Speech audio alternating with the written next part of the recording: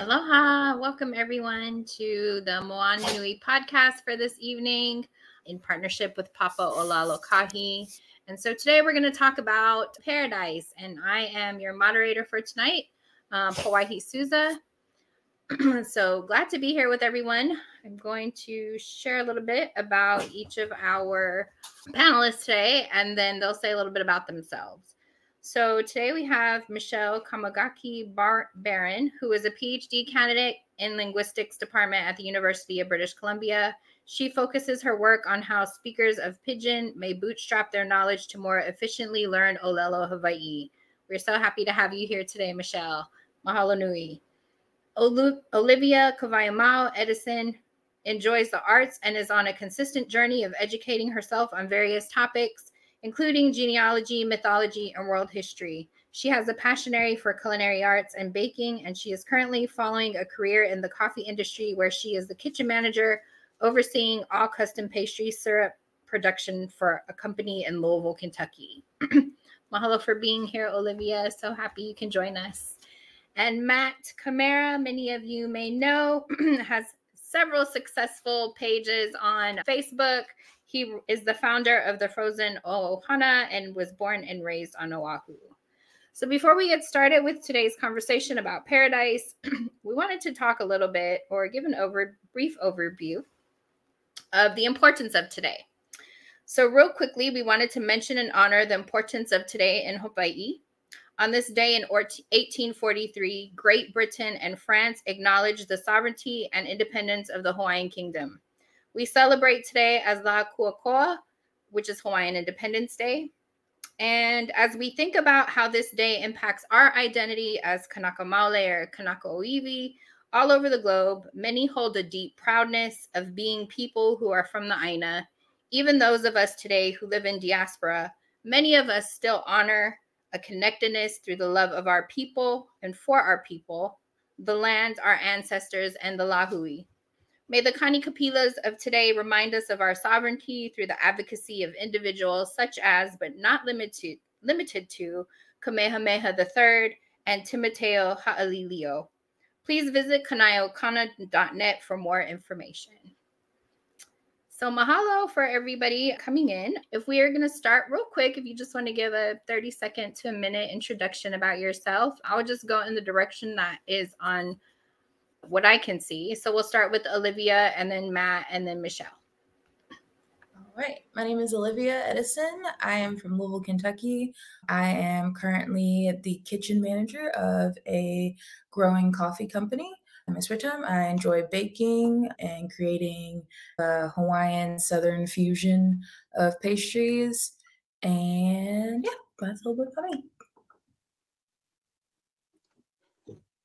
Aloha mai kako. My name is Matt. First of all, I want to say thank you for allowing me the opportunity to participate in this conversation. As Pauahi mentioned, I was born and raised in Kaneohe, Hawaii, and now I live in Minnesota.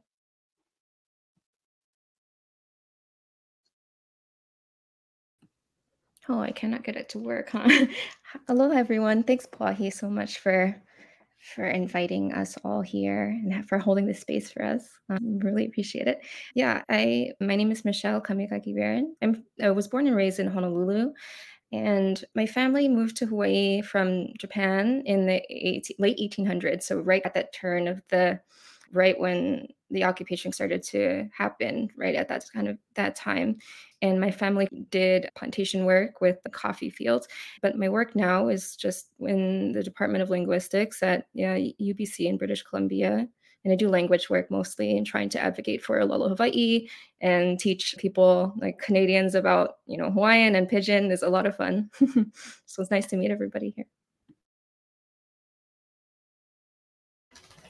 Mahalo again for everybody being here. I'm so glad you guys got to come. Okay, so let's talk about paradise. So where does this topic even come from, right? So many of you may know, especially my panelists here. First, let me say this would not be possible without the Moana Nui podcast and without Papa Olalokahi.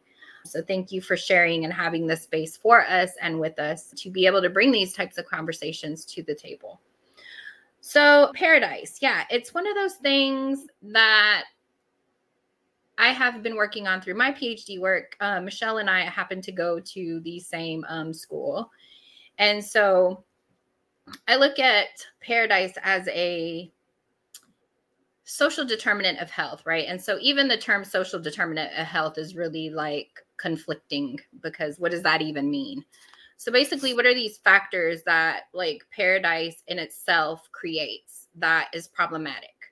And so some of those things that we see that we'll discuss more about is when people think about paradise, they often associate it with certain things or certain places. And there really is not a clear understanding of where paradise is or what paradise is. And so that's how I come to this term, thinking about like, what is paradise? Where is paradise? And how has it caused issues for Kanakamale? So that's how we got here. And I'm so glad that I have the three of you, because you bring many different perspectives, especially for us in the diaspora, right? For Matt, who lived home for a long time and then moved, away. Olivia, who has just went home for the first time this year. And for Michelle, being a generational local. And so we have different perspectives of like what this looks like. So we're going to start with one of the questions. The word paradise is often derived from many languages, but comes from like the Greek language, as it stems from the word paradisos, meaning a garden or an enclosed park or a pleasure ground. So in general terms, outside of thinking about like Hawaii as paradise, in general terms, how do you define or think about paradise? And so this question is for anybody, but if you guys have a hard time, like who needs to go first, I can totally ask somebody to go first. But yeah, this question is for anybody. I can go first. It took me a little bit, like I thought about it for honestly the past week.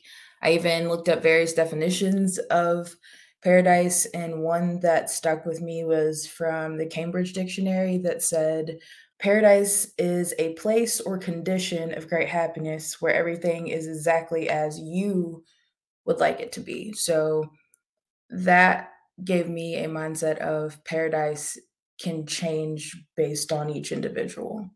So for me, I always had this idea of Hawaii being like this place of paradise just based off of images, because this was my first time going home.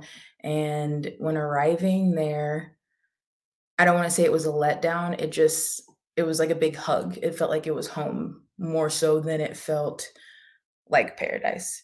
And when people think of paradise, they think of lush and like green and beaches and water and things like that. And paradise to me is not that. And I realized that when we stayed in Maui, we stayed in different places all over the island.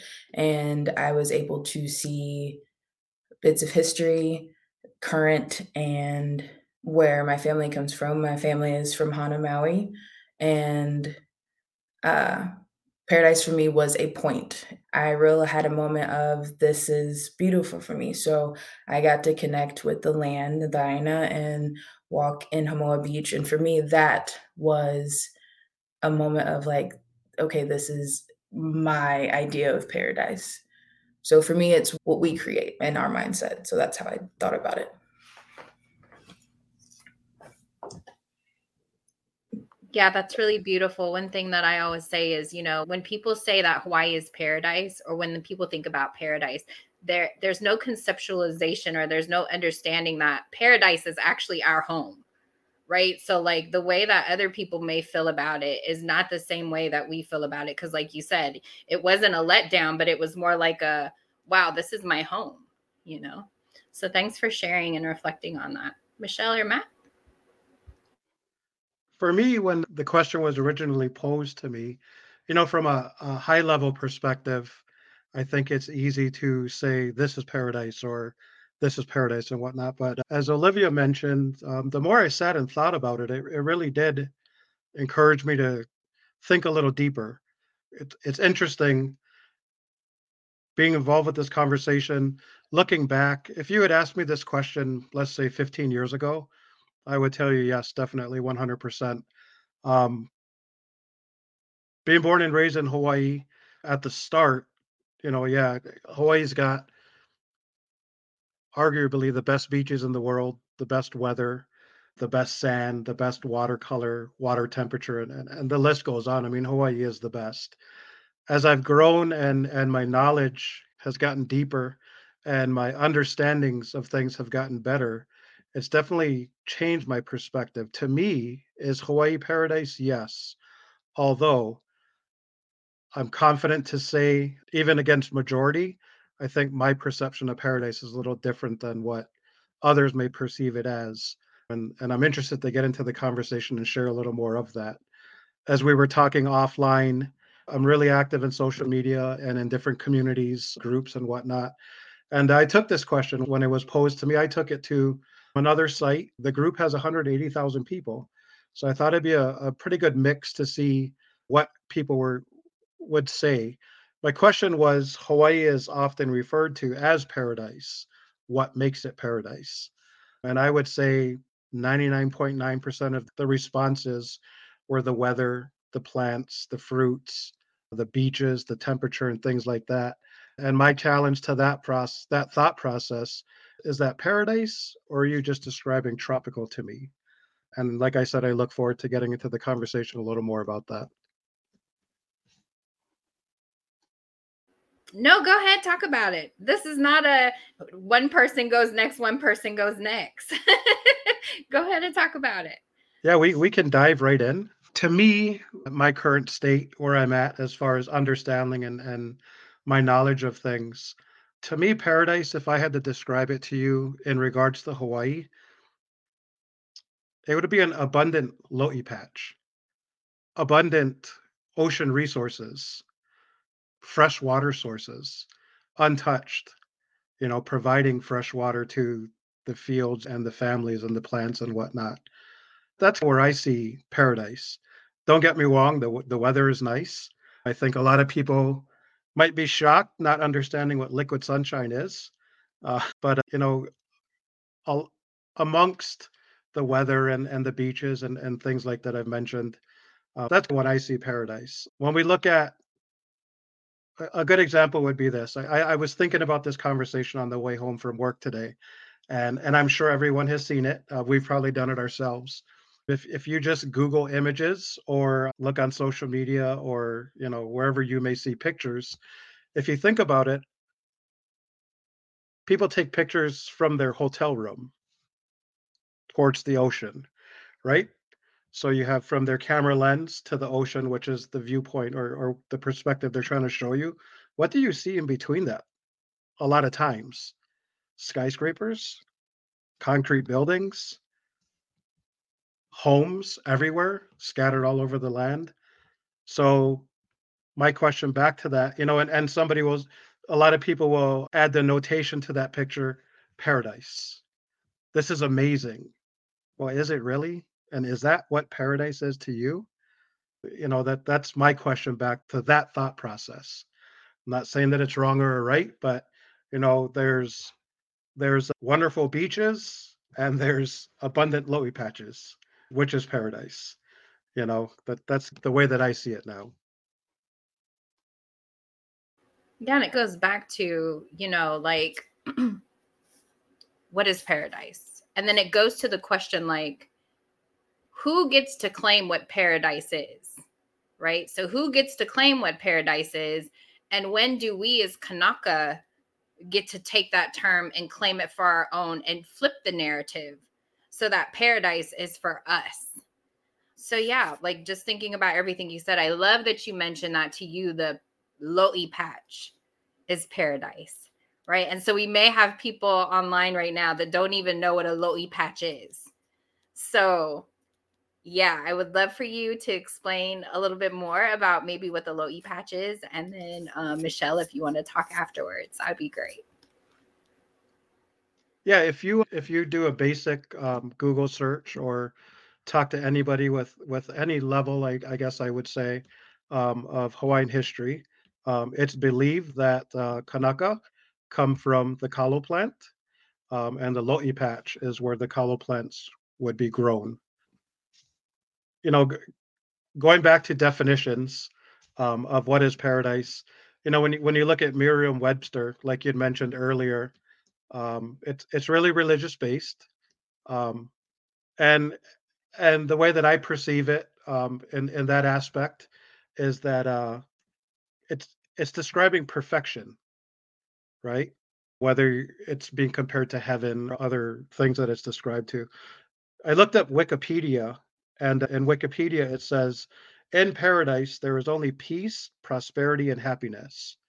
So again, we come back to houselessness. We talk about Kanaka moving off island in seek of better opportunity, different ways of life, and so forth. But when you look at the numbers back on island, back in Hawaii, the houselessness percentage is a lot of Kanaka Hawaiian people, or locals born on island. So there's a lot of different angles that we could look at what is paradise, and who perceives paradise how. Mahalo. One of the comments someone just made was talking about Lo'i Kalo and then Haloa, right? And so we have that Hawaiian mythology. And I say mythology with my fingers like this because for us, it's a very real story, right? But for Western knowledges, they call it Hawaiian mythology. And so who Haloa is to Kanaka Maoli is very important. And it does go back to Kalo. And for some people who may not know what Kalo mean, it's tarot. So yeah, we have a whole creation story surrounding Haloa. So yeah, check it out. Mahalo for your insights, Olivia and Matt and Michelle. I actually really struggled with this question. I turned my mic off and on because I just kept saying, I don't really know. No, I think I really resonated with your story, Olivia, with like just coming, just like that when you're getting off the plane in Hawaii, just like that embrace. I cry every time. And I think, why did I ever leave ever? Like, it's just, it's like, I don't know, just something about it is just really different. I think, if you haven't experienced it, I think it's hard to describe. But I think when I thought of this question, I was really cynical because of I think just growing up, and especially maybe now being outside and I confront people who, maybe don't know, or I haven't been to Hawaii or don't have that tie. And they'll describe it as paradise in this way. And they almost have this perception that there's nothing that can go wrong there. And, even when I was living back at home, a lot of people will talk about how shocked they were to see houselessness there and poverty. And to me, that was really identifying that as just a surprise. This was really shocking to me because I don't understand how people could to think about a place of really just being this utopia, right? And I think that there's something to be said of just this individuality with like what utopia would even mean and who is that meant to serve, right? So when we're thinking about paradise, even in the context of the biblical sense, a lot of times people will describe it like in a humorous way, like, oh, if my version of heaven would have this and that, right?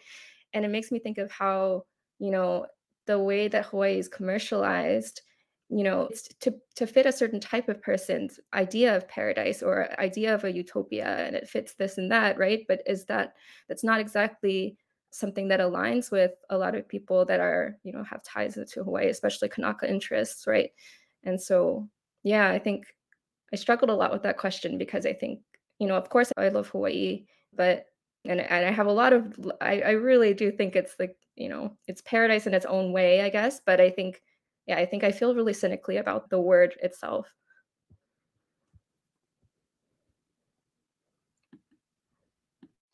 It's interesting to bring up the point of tourism and the word paradise and how people would perceive it from that aspect.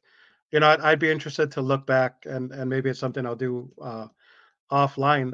I'd be interested to look back to when the term paradise was actually coined, if it was at the beginning of tourism and things like that, because that makes a ton of sense to me. Yeah, going back to what Michelle said, like how Hawaii is commercialized, right? So whose point was it to like use the word paradise and put it out there as like, oh, this is a place of paradise? So yeah, where did that come from? I think that's an interesting question to ask and like think about, where did that come from? So since we're here, let's talk about why do you all think, because we're talking about this anyways, why do you all think people associate Hawaii and paradise synonymously? I know you all have alluded to this a little bit, but do you think there's more there besides the beaches that people would, view Hawaii as paradise? Or do you think it's just, like you said, Matt, is it just a tropical thing? Yeah, from the aspect of seeing it from folks that visit the islands, I think that's what's catered to them. That's what's presented to them as this is Hawaii. Hawaii is paradise, and the tropical beaches and the soft sand and the watercolor and temperature and whatnot. One thing to challenge people back that describe Hawaii as paradise in the context of beaches and things like that is, what did you learn? When you were there, did you learn anything? Or did you just go to the beach or, you know, whatever you did there? Did you do anything within a community? Did you meet anyone? Did you talk to anyone? You know, it, it it's interesting again from this social media site that I posted this question on. There was a handful of folks that also answered the Aloha Spirit, and it's been really tough to sit back quietly, but I genuinely did want to see what other people's responses would be. If you're telling me that Hawaii is paradise because of the beaches and the flowers and the plants and whatnot, then what is the Aloha Spirit to you? What are you defining? When Michelle and Olivia talk about getting off that plane and immediately getting emotional, crying, feeling that sadness when it's time to leave, your na'au is home.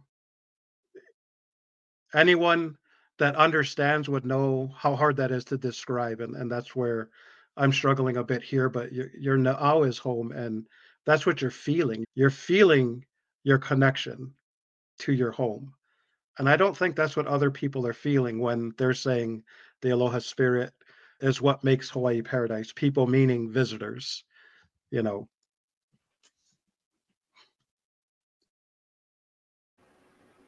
Olivia or Michelle, you want to add to that? I think I saw someone comment and say that they feel like paradise is a marketing term or like a marketing scheme. And I wholeheartedly agree with that. Me never, me growing up here in Kentucky, I was always like the other. What are you? Who are you? So for me, I feel like the mystery, and there's always like a weird mysticism or mystery or just like this, as you said, like magical sense behind going to Hawaii and things like that. I think that also drives it. It's something that I feel like people seek out.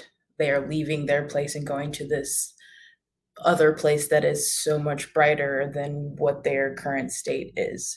So I think for me here, the mysticism behind the islands, or it's just like, ooh, it's spooky, or ooh, one thing I got growing up a lot was, ooh, you know how to move your hips really fast. So that makes you like special. And I'm like, that's not it. So for me, you're talking about your spirit and the Aloha Spirit. And I've talked to Boy about this a lot. Growing up, I didn't know how to describe it, but I had this longing for a place that I'd never been before. So for me, that kind of like made going to Maui this year a lot more meaningful because it felt like that gap in my life closed and I understood things. And we talked about tourism, and I was able to see the effects of tourism while I was there. And I was able to, unfortunately, see how much it drives a large portion of Hawaii. And I was able to understand and connect that. And for me, that is what kind of took some of the mysticism away from going home and seeing things. That's what killed it for me. And I'm trying to think of a good word for it. Being in the community and seeing how all the locals come together with everything that happened in Lahaina, that also put things in perspective for me of it was a double-edged sword. You see all the love, you see the togetherness, you see uh, the welcoming, but you also see the disconnect of people hurting and worrying and how I'm going to do this, how I'm going to do that, and the need of tourism and the need of people to take in this paradise to survive. So that is just something that has sat with me the most from my trip, and I still dwell on it and think about it honestly every day since I've gotten back. It's something that I've thought about of like this give and take of the islands that we have to like see and deal with.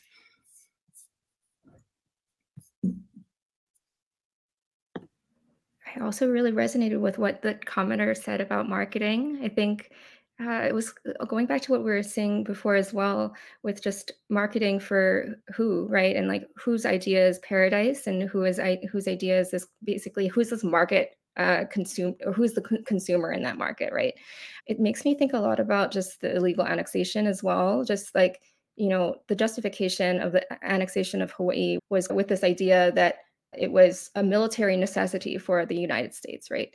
And so when we're thinking about just like how Hawaii is conceptualized now, it sort of seems like another kind of idea of we exist, or Hawaii exists as sort of this playground for the United States. It's just this auxiliary idea of something that belongs to the US as well, right? And we really saw, I really experienced during COVID, was just seeing how many people were so angry when, at first when there were all these, I think there was an attempt to try to make people from outside of the US just at least pause in coming to the islands, because there was so much COVID. And I think that there was just a lot of overfilling of hospital spaces and these things, right? And so I think the ask for a pause really caused a lot of uprising, I think, particularly from outside of the US, because it seems that just this risk of losing their vacation became so much more important than Kanaka lives. And yeah, I think that just seeing that and just who is this market geared towards, yeah, that really says a lot of like why Hawaii is marketed in the particular way that it is. And I think some of the negative effects to that as well, right? We see just a lot of people just, yeah, just considering, I think, prioritizing their vacation over the concept of people having health and, their lives and existence, right? And so something that just made me think a lot about that. Yeah, I think, a lot of what you all are saying is this is the discourse that we have when we think about paradise, right? Like who and what happened, even on this day, right? I think it's important to say like Britain or Great Britain and France were the ones who signed the Anglo-Franco proclamation, right? So like the United States was invited to the table, but the Secretary of State, I think he was John C. Calhoun, decided, he was going to wait for the Senate to be a part of this, or Congress or somebody. But yeah, so the United States didn't say yes that they were going to like support, but then they didn't say no. So yeah, if we think about the importance of this day as well in celebration of the independence, that recognition from even entities beyond, right? So empires that were not America, like recognizing us as a sovereign nation, right? And why this day is important even more for this conversation of like, what is paradise and who is naming it? And so what are these driving forces, right? So we have the military, we have the idea of tourism, and this notion that tourism is the only thing that drives Hawaii. And I think it's good to say that recently, within the time frame of what happened in Lahaina, there was a survey that was done. And don't quote me on numbers correctly, but what it showed was that the Kanaka-owned businesses in Maui they reported that their businesses did not thrive off of tourism. And the non-Kanaka businesses said that they did thrive off of tourism. Right. And so even that discourse right there between like Hawaiian business owners being like, well, no, I don't really solely depend on, non-Kanaka or generational locals to support me. You have like developers and organizations, hotels, whatever, who are like, oh, we need people to come because if we don't. But I think one thing that people need to understand too is like economically for Hawaii, I think a lot of people think if they come to Hawaii that they're providing an economic avenue for us, right? Well, most of that doesn't even go to like Hawaiians, right? It doesn't go to Kanaka. It doesn't go to generational locals most of the time. A lot of it goes to the developers and the businesses and the organizations that have like don't even live there, right? They just have their winter homes there or something. So it's always like that thing in the back of our minds that people don't really know about the economics of Hawaii because all they say is, oh yeah, I'm going because we need to help them economically, which is like, who are you actually helping economically? Because you're not really helping Hawaiians in the most sense sometimes, I should say. So yeah, very rich discussion we have going on. So let's get to another question since we have a little bit of time. How has your perception of paradise changed over time, or has this been something that you've thought about? I know we've talked a little bit about this. But also, why do you think everyone wants to experience paradise?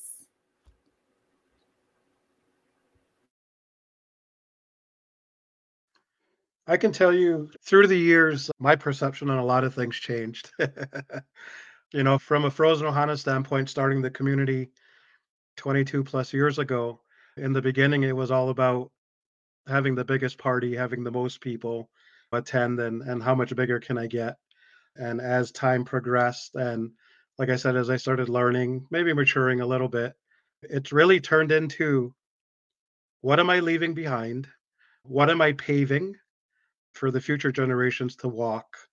And, what are we doing to pass down cultural knowledge in general, to do our kuleana living off island to ensure that, things do move forward and continue moving on.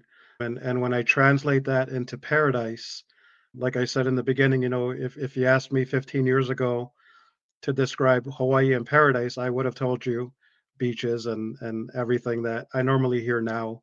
And now I'm at a place where, paradise to me is, like I said, sustainable water, fresh water, abundant ocean resources. I don't know that there's much we can do to any of the concrete jungle per se that's already up, but I do feel that there's a lot of work we could do to slow it down. Paradise is definitely not oppression and gentrification. And in that aspect alone, that reminds me that there's a lot of work to be done, whether we live off island or on island. I was reading through the comments here, and it was talking about visitors' concept of paradise and how it was superficial, non tangible items, right? And then that comment went into they're just comparing scenarios and enjoying nicer options while in Hawaii, and that it's difficult for them to have a true appreciation unless there's an understanding. So, my challenge to anyone watching, and including the folks participating, is how do we change that narrative? Because we can. And, it comes to a point of really having to not care what other people think in a way, and we need to bluntly put it on the table. And we build off of that as we move forward.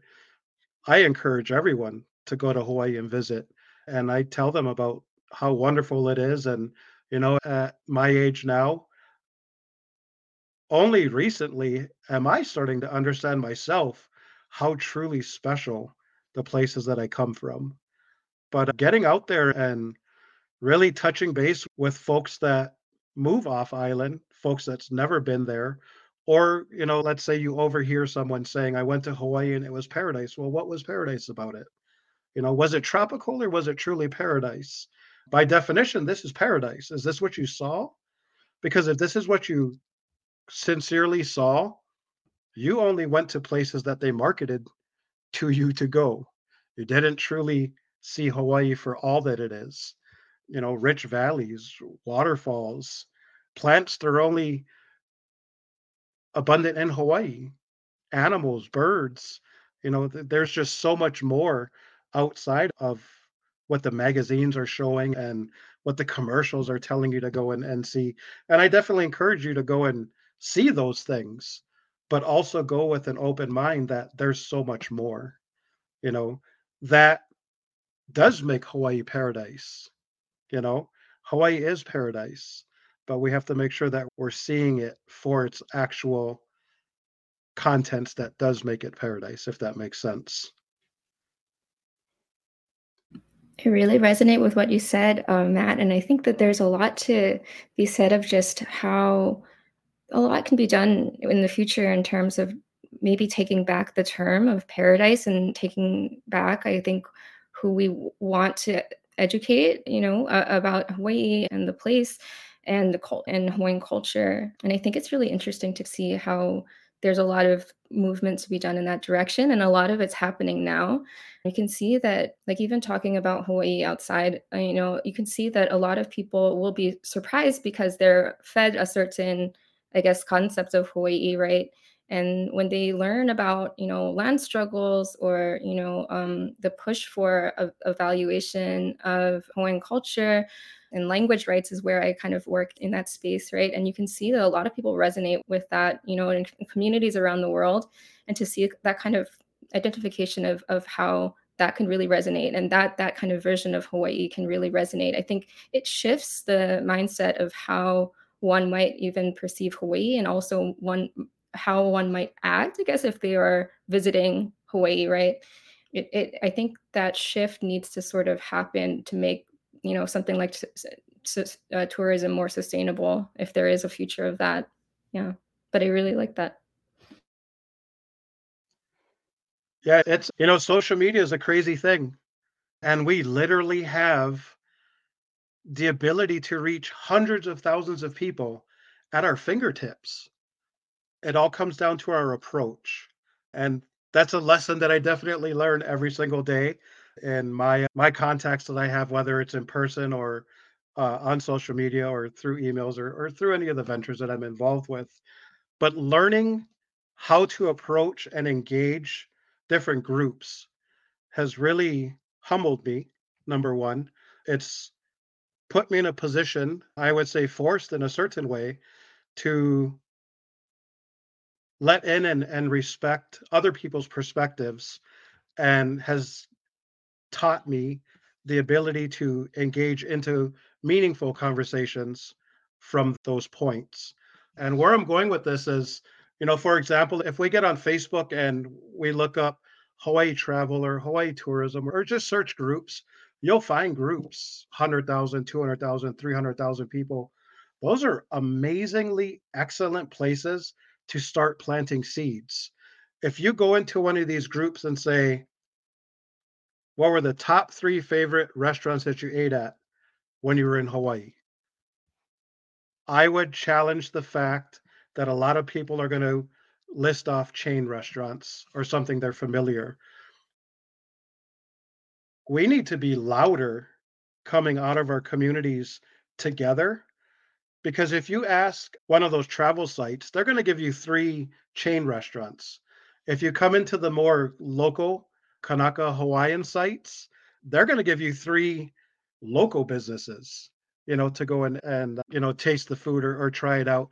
And that goes back to what we were talking about as far as, does Hawaii need tourism? Yeah, it does. Unfortunately, that's just the reality of it right now. Is Hawaii too dependent on tourism? Personally, I believe so. And using Maui as an example, that tells you clear as day it was. But using that example, it also shows us that there is so much runway for good works into driving business into these Kanaka owned businesses, Hawaiian owned businesses, local owned businesses, that the opportunities are endless. We just really need to get out there and get a little louder now.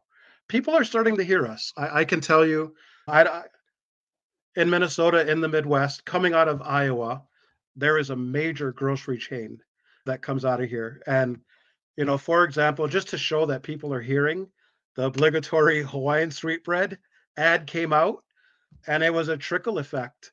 I threw something out, and then this person threw it out, and it started snowballing. And our voices got so loud that they actually pulled that ad off of their social media nationwide. And that is clear proof for anyone who doesn't believe that we do have the ability to change narratives, specifically in this context would be for paradise. Open up a conversation. What is paradise to you? And let these people go and start talking about what is paradise, because genuinely, they're telling you what they really thought was paradise, and that's okay.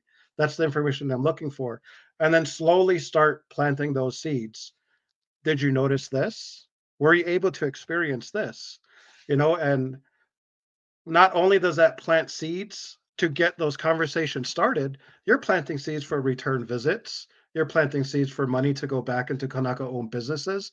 No matter what, tourism is going to go to Hawaii. The tourists are going to go. It really is up to us, the community, to get out there and really start getting our voices out there in a respectful way and start trying to help people understand that there's a little more to this than what's marketed to them, I guess is what I'm saying. Yes, to everything you all are saying. So I want to bring this question to Olivia, since we're talking about narratives. And so the question that I wanted to ask Olivia is, what do you think about the saying priced out of paradise, right? So like for Matt and myself, and your Ohana too, Olivia, like being priced out of paradise. I personally don't like that term or that phrase, but how can Kanaka Maoli change the narrative of paradise being our home and not just some place filled with fun? Truth be told, Hawaii is hard, right? Like we're listening to all of the things that you've experienced, that you saw while you was there, that Matt knows, that Michelle knows.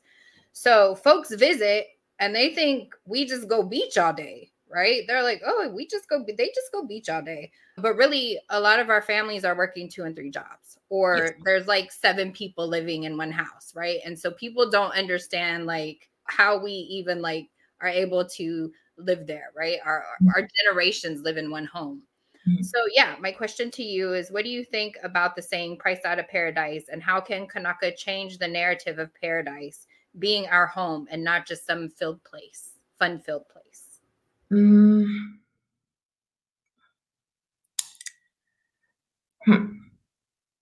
For me, the first thing that came to mind is to educate one another.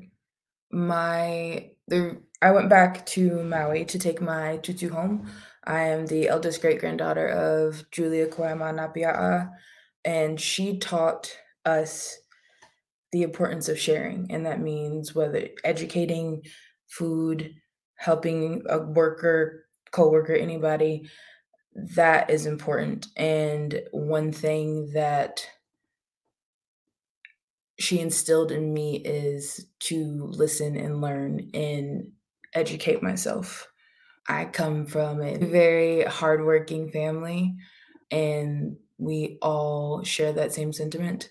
I think I was able to meet my great grandmother's cousin, or her younger cousin, and her name is Cecilia Kupau, and she is actively still fighting for Hawaiian sovereignty.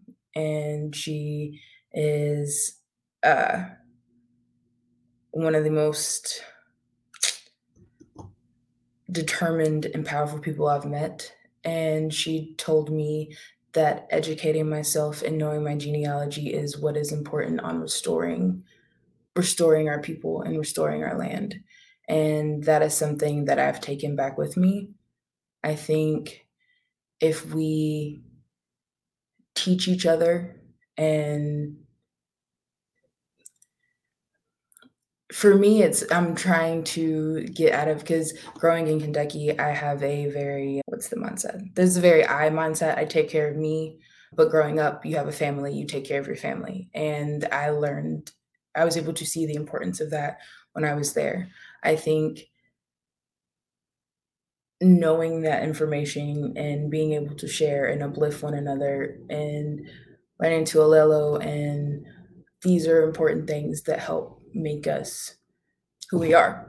So I think that kind of changes our own mindsets, and we can share that with other people to educate and change their mindsets. As Matt said about people thinking paradise is just tropical, you're just describing a climate. There's more to that. And listening to conversation and things, I feel like the one thing that stuck out to me is the re-education, that you don't have to work yourself to death to survive in this state that has come up around us to fulfill someone else's paradise. So I think that's it. Yeah, mahalo for that. I think that, right, with colonialism and settler colonialism, we do have this idea of I, when really, like, that's not how our community ran. That's not how it was many moons ago. So, yeah. Matt or Michelle, do you all want to add on to that? Maybe, like, how do we change the narrative?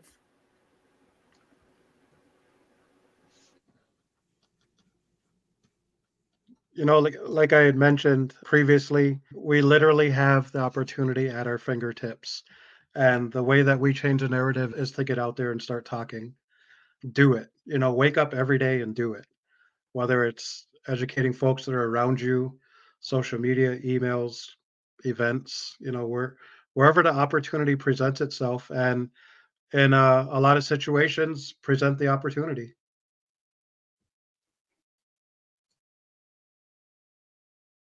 I think also starting from, from our local communities and just, focusing or like shifting the priority, I think, to Hawaii and, what is actually valuable to the community, I think is really important. I remember just growing up and I think doing language things. I think a lot of people, me going back home, talking to people, a lot of Kanaka even will say that they don't think that, at the end of the day, Olelo Hawaii is really important. And I think something like that really resonates with just, it seems really tied to this idea of, I think, making everything marketable. A lot of times I think growing up, a lot of people will try to learn something like Japanese solely for the purpose of it will help you market your business because, of tourism. And I think that this kind of shift of mindset of, okay, well, who's telling you that's more important?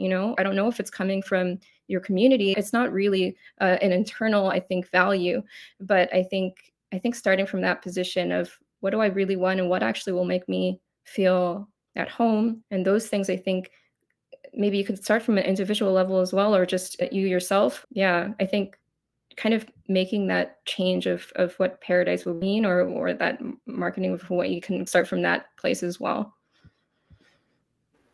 Amazing. Yeah. And I heard Matt when you said, in the page, you guys, you use your voices, right? And so just that collaboration of voices together and the kind of change that can be made. I think one thing that's important for me is like when people say they do want to go to Hawaii, if you can give me a good enough answer as to why you want to visit, then I'm like, okay, go here. I'll actually give you places where I think it's good for you to go. Two places that people never tell anybody to go to on Oahu is the Iolani Palace and the Bishop Museum, right? And so even those kind of places, they hold a lot of Hawaiian history. Who gets to tell the history there? I've heard some people say, don't tell people to go there, do tell people to go there. But at the end of the day, that's where like a lot of the history is held. So why is everybody telling people to go to Haleiwa and to go here and there and everywhere? Yeah, so those kind of things that I think about when it comes to like what is our kuleana in the diaspora of how we are promoting tourism, and that notion of like paradise again goes back to what Matt is saying. Challenge that thought, like, why do you think that's paradise?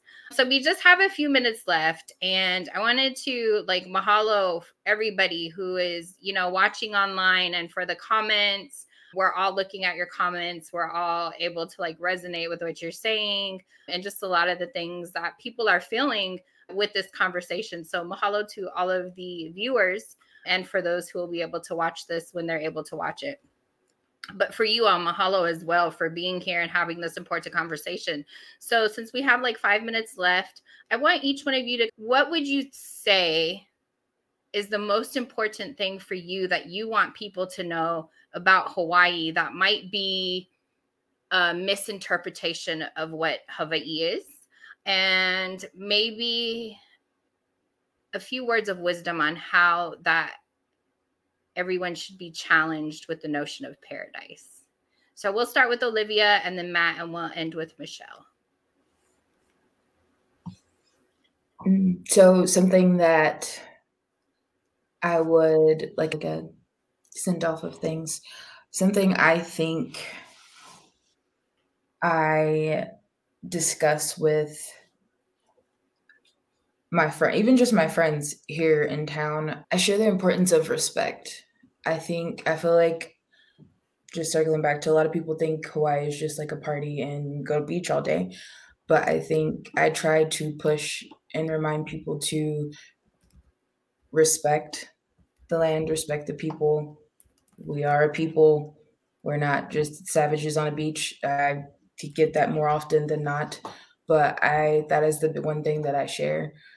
Respect your space, respect where you are, and take in the environment and actually learn. Do something where you're going to learn. It's not something to party for. So that is one thing that is the biggest for me. Respect your surroundings, respect people, and learn something from it.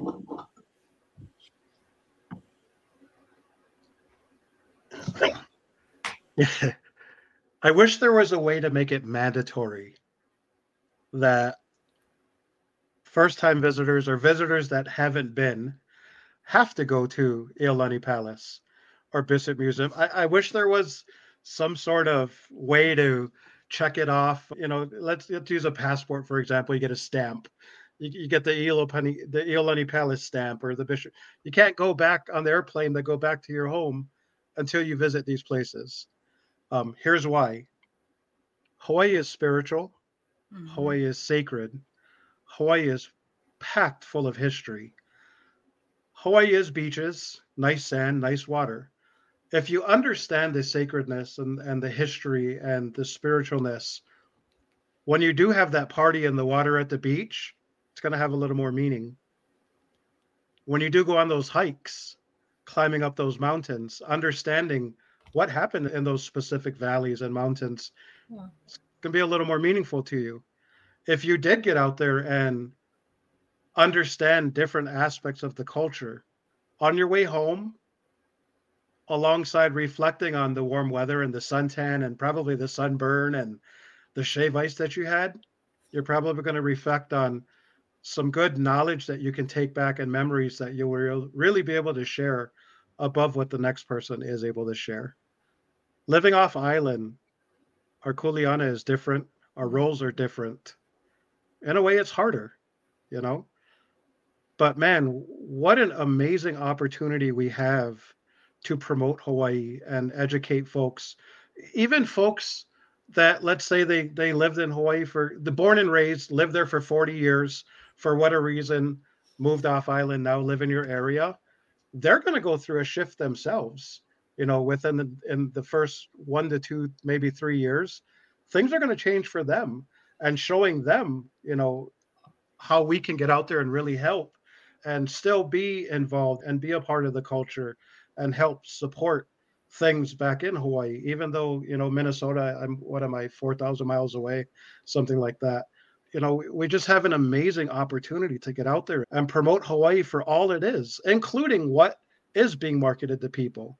But, we have the opportunity to promote everything, every aspect of what Hawaii is, in hopes that people do visit and come back learning more and understanding more and experiencing it in such a deeper way, the way that I think Hawaii should be experienced.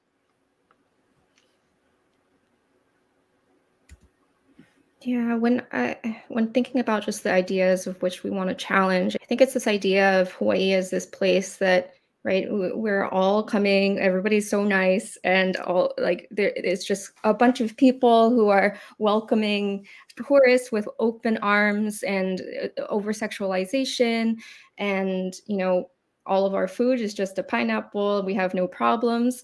I think I really would want that kind of concept to be challenged, because these do lead to really severe negative consequences of Kanaka as well as generational locals. Right? Like even this over sexualization, right? We have a lot of spike in sex crimes that happen right during, at peaks of tourism.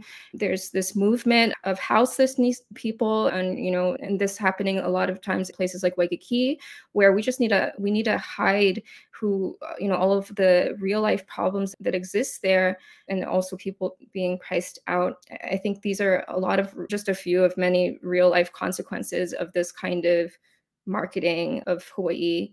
And I think maybe what I would want to leave is with everyone, I guess, listening, is just there's a lot of richness to genuine Hawaiian culture that's, not really wrapped up in this idea, this marketing of a utopia, right?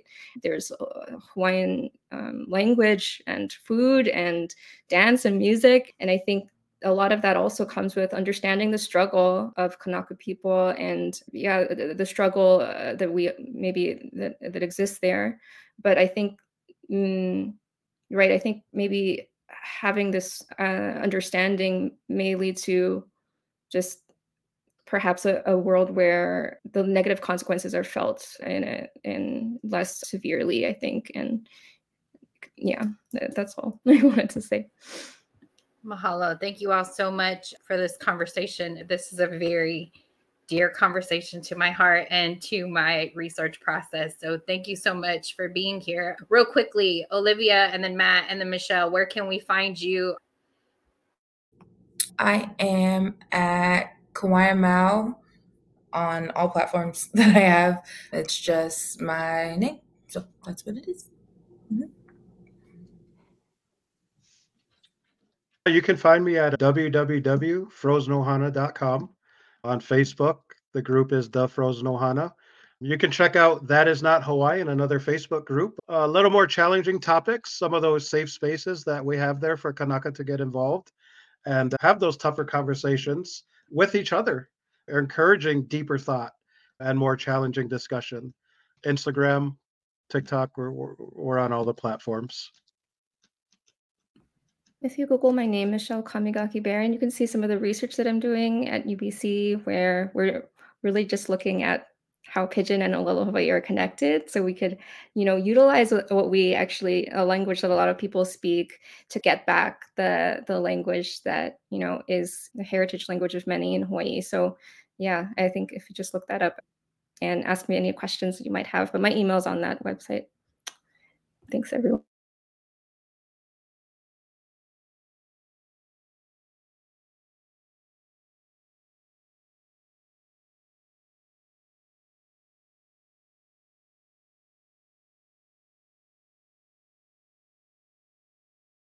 Oh, I stick talking. You guys can't hear me. I was saying, mahalo nui to all the viewers, and mahalo to you all again, especially to Moana Nui Podcasting and to Papa Olalokahi for making space for us to have these kind of difficult and generous conversations and to bring the diasporic perspective into some of these conversations. So mahalo nui for everybody being here, and to all the viewers and to all the panelists. I appreciate you all for being here today with us. Ohui ho.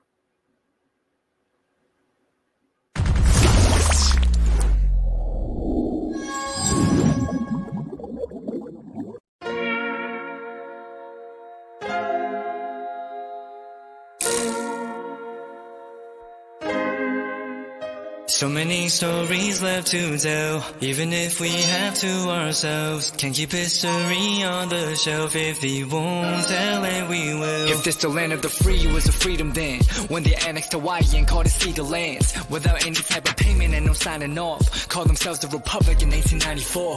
1.2 million acres overtaken from the native Hawaiians. When they resisted, the West retaliated in violence and erasure. The Hawaiian language is banned as part of colonialism's plan to expand, yeah.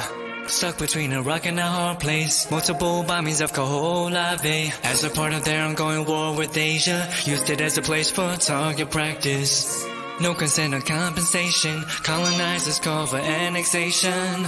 No work out for all the locals. School will never let you know. So many stories left to tell. Even if we have to ourselves. Can keep history on the shelf. If we won't tell it, we will. Too many stories left to tell. Even if we have to ourselves. Can keep history on the shelf. If we won't tell it, we will. We will. So if we put Hawaii into perspective, well, Black and Asian history is interconnected. Considering the fight with the Pacific, then of course versus Asia, they was treated as a middleman for war, but didn't let the Western colorism run its course. Cause dark skin was a sign of dignity to core. The land was taken in the name of capitalism, when prior to it was an actual kingdom. Clap back at the system. Stuck between a rock and a hard place. Multiple bombings of Kaho'olawe. As a part of their ongoing war with Asia, used it as a place for target practice. No consent or compensation. Colonizers call for annexation. No work out for all the locals. School will never let you know. So many stories left to tell. Even if we have to ourselves. Can keep history on the shelf. If we won't tell it, we will. Too many stories left to tell. Even if we have to ourselves. Can keep history on the shelf. If we won't tell it, we will. So many stories left to tell. Even if we have to ourselves. Can keep history on the shelf. If we won't tell it, we will. Too many stories left to tell. Even if we have to ourselves. Can keep history on the shelf. If we won't tell it, we will. We will.